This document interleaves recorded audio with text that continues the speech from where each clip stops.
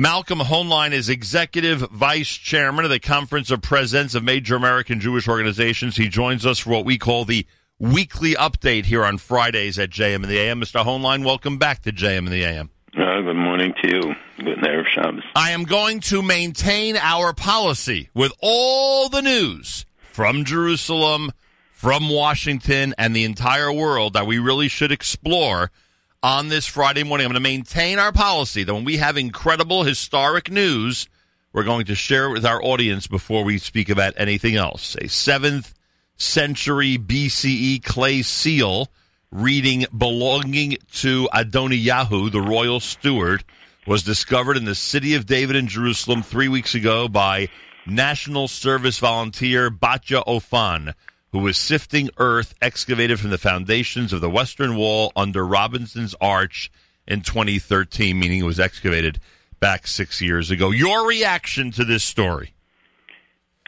So this is another one of the almost daily revelations of things that came out during the recent excavation season, which is ending or has ended.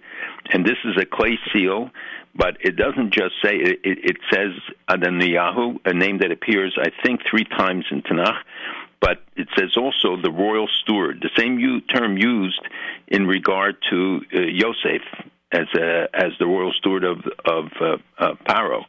And the inscription is considered very unique and significant. It says the words Asher al-Habayit, which is used for the highest level minister in the royal court. So there was another one, which I don't remember if we discussed it, said Natan Melech Eved HaMelech, which was found there. And then that name, Natan Melech, is also in Malachim in Kings 2. This is part of an ongoing revelation of our past. Again, I don't know how people aren't so excited, and I try each week on another venue where we talk about all these amazing discoveries, and people should talk Friday night at the table and talk to the kids and explain to them how important these findings are, because every one of them is consistent with Tanakh, with the Bible. Every single one.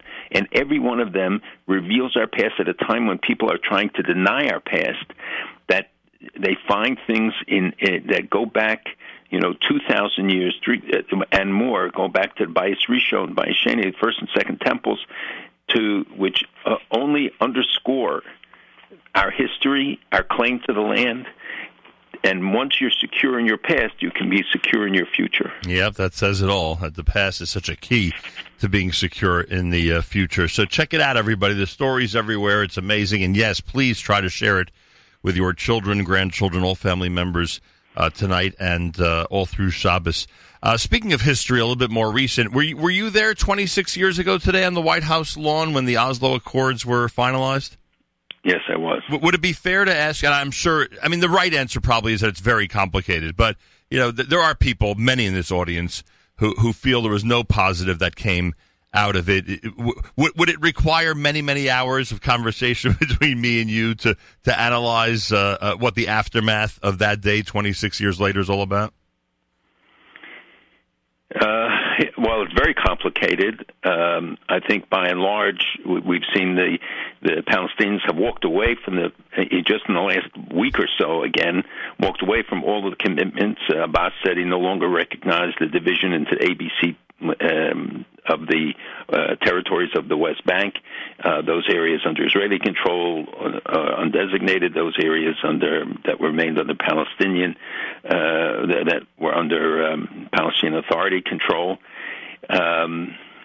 We've had interim moves, including the Gaza disengagement, other things. Each one of them is debatable. Right. You have to look at it in the context of what happened then and what has happened since, what we learned from it, that there were, I think, benefits internationally and Israel's acceptance in the region and other things that were advanced because of it. But there are also many questions that are raised. But hindsight, it's always a lot easier. Oh, no question about that. All right, what was it that John Bolton and the President of the United States had issues with that caused his resignation? Probably just about everything. This is something that we sort of anticipated coming for quite a while. The reports from inside and people, and as you know, I'm very close to John Bolton. I think extremely highly of him. He's a great friend of ours, of our community of Israel, and was when he was at the UN and in other capacities. It's regrettable that they that it had to come to this. We'll see who is going to replace him, but but we should all be grateful for his service now and in the past. What's funny? It's clearly a difference in orientation that's more fundamental than any one specific thing. You know what's funny, and again, this is as an outsider, unlike yourself, who's more familiar with what's going on the inside. To us, to the casual observers, we thought it was a perfect match. We thought that his policies and his politics really went well and would gel well with the current Trump administration. But I guess it just never worked out, huh? And there were differences, for instance, between Pompeo and Bolton, and we saw him excluded from recent events where the National Security Advisor would normally be present. So it was something that emerged, and maybe it's his mustache. I don't know what ended up being the softer policy or the softer statements regarding Iran and the Taliban, frankly. That had a lot to do with it, or that's just one little piece of the big puzzle? Yes, as I said, I think that there are specific issues, differences, but more, it seems also broader in terms of the orientation. Look, what the president or people are leaking about the administration's stance. On the one hand, tougher sanctions, but on the other hand, sending messages that they're prepared to talk. Even though Khamenei published an open letter to Rouhani, the president of Iran, saying you can't meet, and until all sanctions are removed, we're not meeting. We see rallies about and other manifestations of hatred to the United States and Israel. In fact, they have 5 big billboards in Iraq, in Baghdad, put up by Iranian groups that say "Death to America, Death to Israel." But those are only symbolic representations of what they're doing on the ground with their Shiite militia groups. They have welcomed publicly the departure of what they call the warmongers, meaning Bolton, but hoping that others will go as well. Yeah. And statements by Soleimani and Khamenei and others, which is a little unusual. And the same time, they're escalating their support with the Houthis against Saudi Arabia, against American interests. It's certainly some of concern to Israel. We see the increased activities that Israel is trying to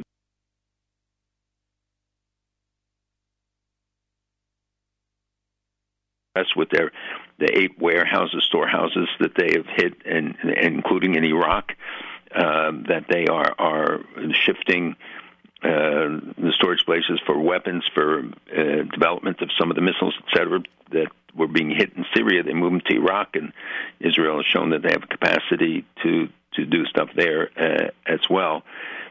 So Iran has shown really no sign. They're not cooperating with the International Atomic Energy Agency on the place that was identified by Israel. They blame the U.S. and Israel, saying this is a plot, rather than addressing the fact that enriched uranium particles were found on the site, and there are more undeclared sites that we have yet to find or to know about. I'm sorry. And plus the new Iranian nuclear site that Israel discovered. That's what I'm talking about. That's the site. But it's only one. Right. And remember, the material that uncovered a lot more stuff that we haven't necessarily, that hasn't been pursued, and there are additional sites that are considered potentially very dangerous. I don't know if you had a chance to read the New York Times Magazine story about the potential strike on Iran. Which, by the way, really did, assuming it's a reliable article, really did show us who in the Obama administration had Israel's back and who didn't. But that's, I guess, for another discussion. Mm-hmm. But I don't know, based on that article, I don't know if the Donald Trump of today would make an attempt to cancel the deal with Iran. like I don't know. It seems like there was an accelerated enthusiasm a year and a half ago, or at the beginning of his administration, to really eliminate the deal. I don't know today the way he's dealing or proposing the meetings with the head of Iran, possible negotiations with the Taliban, et cetera, et cetera. I don't know if he is in the same mindset that if he was asked today to aggressively pursue the cancellation of that deal, that he would. Do you agree with that? Well, we have to look at what they're doing, and in fact, the sanctions have been increased and continue to be increased. There were more applied to individuals, to leaders over the last week, which are very effective in deterring people. We know that the internal situation is deteriorated greatly, that they've sustained the pressure on an ongoing basis, and I think credit people in the Treasury Department and elsewhere who have worked on the sanctions to continue it. Pompeo said that they're ready for talks without precondition. Well, there should be preconditions to talks, and the question really is how these actions are perceived, and I think that's often something that American leaders don't really consider, that people in Iran that we hear from, dissidents and others, are very concerned about this because they see it as a flashback to a previous period. Do they see America just selling out the interest to get the talks going? And then there's no real, in my mind, hope for any talks because the fundamentals are so disparate and so great. And you see it in the negotiations between Iran and the Europeans that they can't get anywhere on anything. We have them now on the ropes. Europeans can promise all sorts of assistance. They can't deliver. It's only what the United States does. And in anything that undermines both the opposition or diminishes it, and they believe that there isn't hope and that they don't feel support, we have to always reinforce it. And I think that and they drew great strength from the sanctions and encouragement that the U.S. and the U.S. is still standing up to them in the Gulf and other areas. But as I said, my concern primarily is the perception that is being created. Does it make the Europeans back off of taking a harder stand than they have in the negotiations if they believe the United States coming in, talking of the $15 billion aid package? I cannot see how that would happen, but there is talk about it. You think he's serious about Taliban negotiations? I mean, I think he was. I don't think he is because of what they did, and he rightfully canceled it, but it was a surprise for everybody, I think, that it was going to take place. And there were a lot of Republican senators who have come out against it. And he's seeking re-election, and his base, we've always been under the impression that his base is really hawkish, and his base would prefer if these types of statements aren't being made. But I don't know, maybe he's not taking direction from anybody who's assigned to help with his re-election campaign. And also knows that if he is able to pull off something where Iran would meet the conditions, meaning that they roll back their support for terrorist organizations and all the other things that they're doing, including the nuclear program and full clarity. And remember, they're under tremendous pressure from inside. Their economy is in free fall, and so they have every reason to want to make a deal to try to change their current circumstances. And the U.S. ambassador to the IAEA, International Atomic Energy Agency, really gave a very strong statement about Iran's history of deception, and we have to ensure their activities don't continue to distract the IAEA.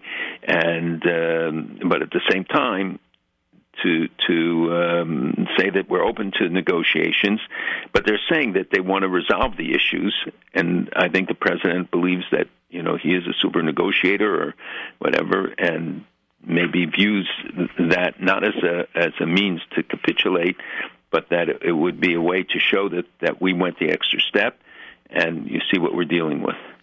Is the U.S. committed to sending troops to northeast Syria? Yes, about 150 troops, I think, are involved in that decision. What do you make of this story that Israel's being accused of leaving surveillance equipment at the White House? This is so outrageous, but indicative of a much broader problem. That here was a report, and those who were up yesterday morning would have heard the breathless reports on NPR and many other media outlets taking a political story, political publication, where they said that they had 3 unnamed former administration members, don't say which administration, that confirmed that devices found near the White House were planted essentially by Israel. It is false. It is ludicrous. It is a libel. And now you saw that the president said he didn't believe it. Other people have come out and debunked the story. Netanyahu immediately called it an outrageous lie. But the rush of the media to buy it and to repeat it and to, without verifying the names, without finding out from officials. Look, are there former members of the CIA, FBI, who have proven in the past to have anti-Semitic, anti-Israel tendencies? Yes. So could they be a source for something? Yes. Is there any evidence that this is true? No. And it is just, to me, reconfirmation of the concerns that we've discussed about the media, about the mood today. It's America's one and only Jewish Moments in the Morning radio program, heard on listeners-sponsored digital radio around the world on the web at NachumSegal.com, on the Nachum Segal Network, and, of course, on the beloved NSN app. The New York Times deleted a tweet that had said airplanes took aim at the Twin Towers of New York City's World Trade Center. It was a widely criticized headline. I guess I guess I can imagine what you thought of what the Times did with that tweet. Yeah, but I'm no longer shocked by any of it. It's just the pattern is so big and consistent. And the headlines, the distortions, and it's not just the New York Times, but the New York Times is the newspaper quote of record, though I'm not sure what that record is. And I heard on the PRX and PR over the last few days reports, one about a mushroom grower in the West Bank and a long story about how his fertilizer was held up. Well, that fertilizer is used for explosives. Was probably the reason it was held up. Eventually, he got it. And then he did it through an Israeli Arab living in Israel, and he, got the fertilizer and then gave it to him. But there were reasons for it. It tells you, if you listen carefully, the other side of the story about the progress, the opportunities, but the constant condemnation and the portrayal of Israel, the story about a movie in Gaza, just unbelievable to see the complete one-sided distortions about these young people who are going to the border, peacefully demonstrating the Great March of Return, when everything has been debunked. Hamas officials themselves have said it. They said it was never a march of return. It was never meant to. It was meant to be a word. It was meant to, create violence, etc. And they put their young people up. They say, that they're unarmed when the snipers are standing behind them and use them as human shields. I mean, nothing. And so there's no veracity. There's no standard of truth anymore. So when you see a headline, it's no longer impactful. You would have been outraged in old days, you would say, and now when you have opportunities to verify quickly whether something is true, and you see it, you have to believe it's deliberate. Yeah. There's an election in Israel this week. Really? Yeah, it's happening on Tuesday, and we all, I think it's safe to say that most observers have been getting this feeling over the last 10 days that, in fact, the polls would show Likud with some type of margin, right, as opposed to a tie, some type of margin over blue and white. Now, according to what I saw in Hamodia this morning, there's an article that says if the election was today, Likud would have 36, blue and white would have 32. Now, I know what you always tell us, that you have no clue until Tuesday night what the reality is, and I understand that. But till this point, let's assume for a moment that this is an accurate poll. To this point, you have to admire the prime minister, because I thought it was the greatest risk to go to a second election.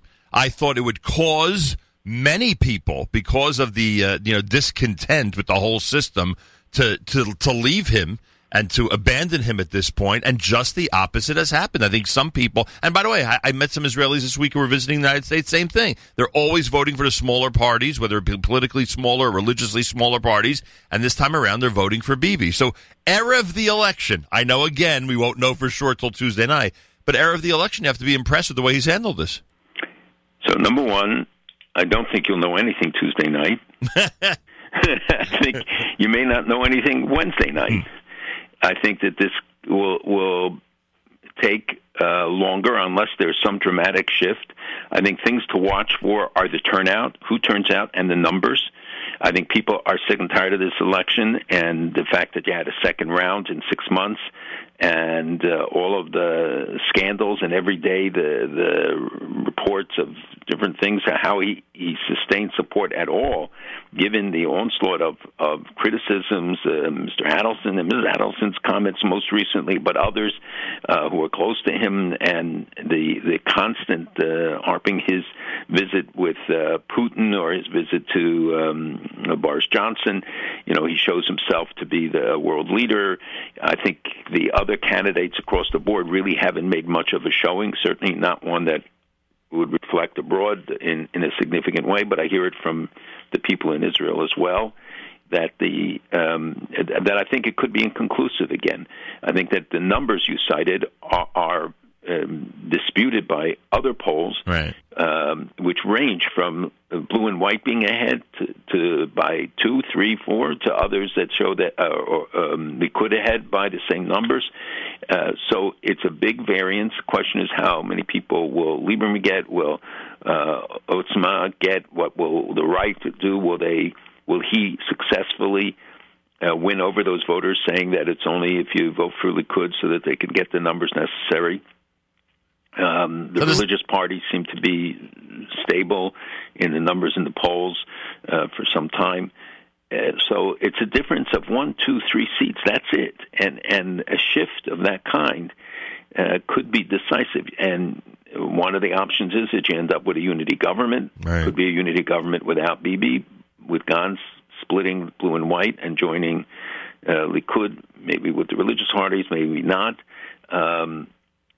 So there are a lot of different potential outcomes, but I think it'll be well into Wednesday before we really know. You'll see the exit polls, and but Israelis are notorious for telling the truth to pollsters and lying at the polls.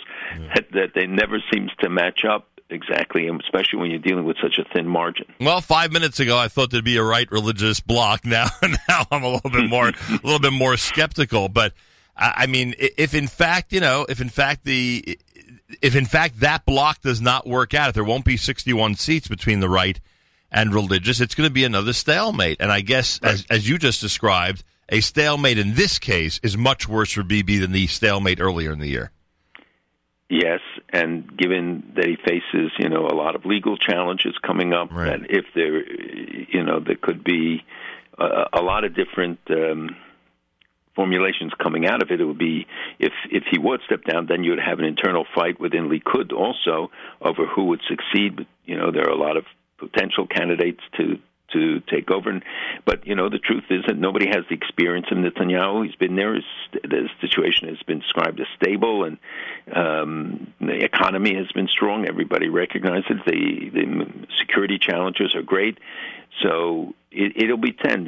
Will people go for stability, for more of the same, or have they been inspired by somebody else, which doesn't appear from the perspective of sitting here, has been the case. It's funny, the few people I speak to who have always gone to smaller parties, again, whether political or religious, they're all telling me that this time around they're going to vote for him. Yes, I think that message Netanyahu has been successful in getting out, but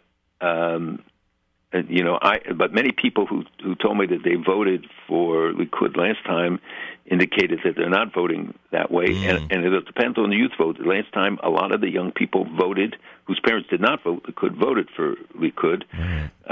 Again, it's anecdotal, but it's not. Right. But it's pretty representative, I think. I'm not sure this time. So again, you have to look at the turnout, how many seats Lieberman gets. Do people at the last minute switch back and say we're going to support Likud? He could end up surprising everybody and come in with a bigger number. And look what he's been doing. The prime minister recently visited Hebron. He's annexing the Jordan Valley. He's saying all the right things. He did not annex the Jordan Valley. Well, he's talking about a promise to do it, during his next administration. No, but I just want to say that people, again, because the words here are very important, the headlines all said that he was going to annex it. He never used the word in his statement. He talked about applying sovereignty. It's not really as dramatic an announcement because everybody agrees that the settlement blocks are going to remain across the board, the international community, everybody, and that there will be a land swap. Israeli law applies there. So what they're talking about is applying sovereignty, Israeli sovereignty, i.e. Israeli law, legal system stuff, which applies already. He introduced the issue of the Jordan Valley, which people should go and look at a map. Yigal Allon,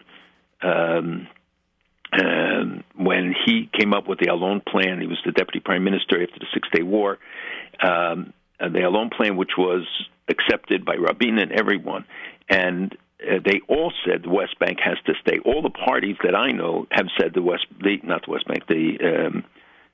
Jordan Valley has to stay with Israel no matter what, because it was at first seen as the buffer against Saddam Hussein and Iraq crossing from Jordan, as they did during the Six-Day War, and hitting Israel from that side.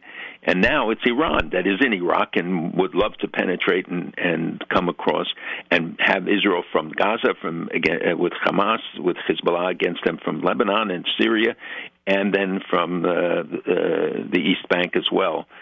So that is a consensus issue, I think, for much of the almost all of the political parties. Of course, the condemnations rained in from a lot of Arab countries and others. What did the U.S. say, by the way? No, the United States did not. I don't think that they criticized the action, but Netanyahu said that he had cleared it and that it was consistent with the plan that will be announced. Nobody knows because we haven't seen it, but he obviously has some idea of what's in it.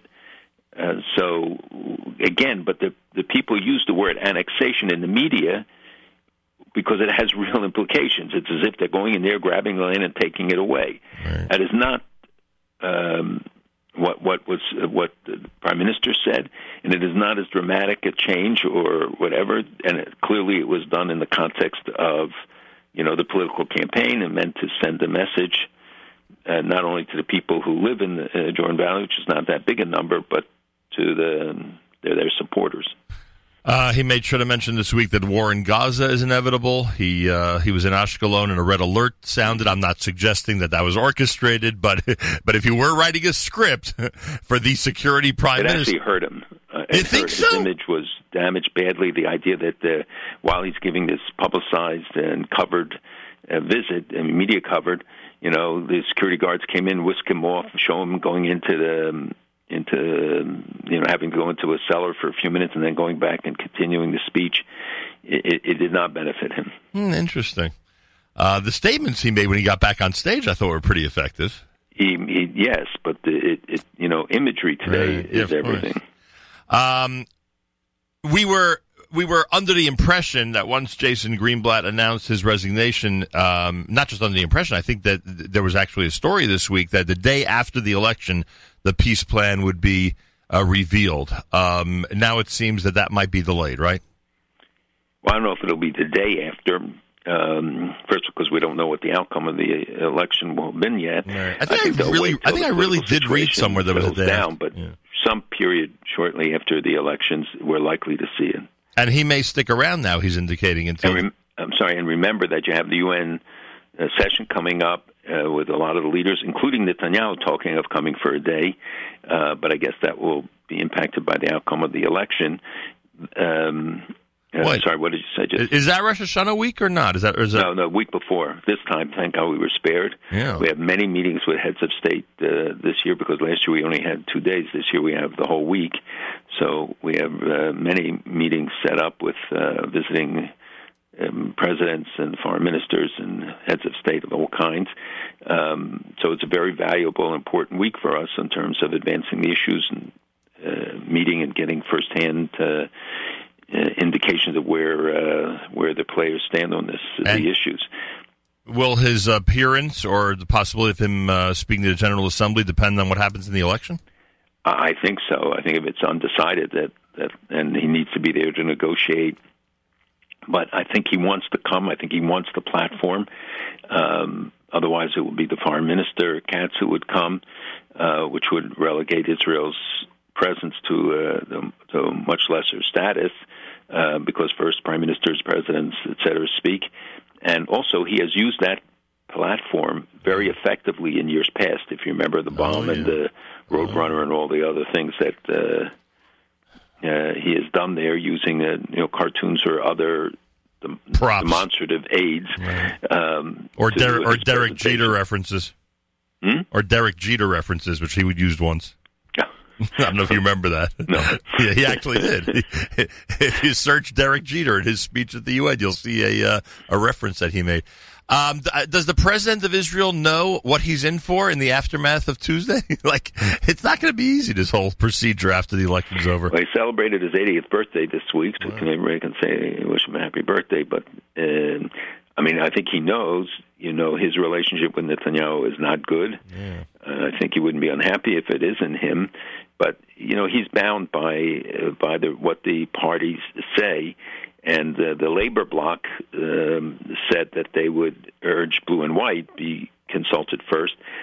They have to be able to present whether the president has to go to every party and they ask who would you support. And if he sees who has the best chance of getting to 61, that's the party. Even if they don't have the most seats, that's the party they have to go to.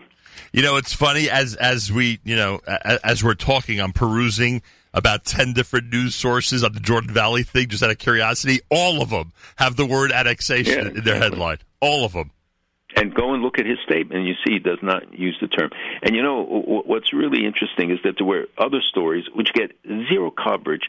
One about the Arabs in high tech, Israeli Arabs, has gone up 20 times in the past 10 years, meaning that there were like 350 men in high tech. Now there's almost 7,000 men and women. 700 Arab engineers are added every year to Israeli high tech, and a quarter of them are women. That you don't see. That the Palestinians in Lebanon are demonstrating against the EU, Canada, against the PA, because they say, look at all the other refugees in the world are given a chance to be resettled, because they're taken care of by the UN High Commissioner on Refugees, and they settle tens of thousands of people every year in third countries, etc. The Palestinians are handled by UNRWA, which is one of the most corrupt agencies anywhere, and as you know, and not one person has been resettled in 70 years, because they keep them as political pawns. And these people are saying, and when the Palestinians in Syria were under siege in the camps, and Abbas said they can't come here. They wanted to bring him to the West Bank, and Israel gave permission for them to go to the PA areas. And he said, no, the right of return is only to Israel.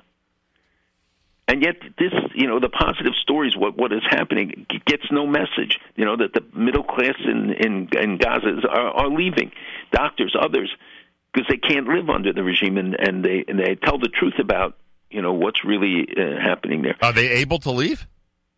As a number, 300, I think, a month, but about 30,000 leave during the summer to go abroad, and many of them just don't return. Right. Yeah, I hear that.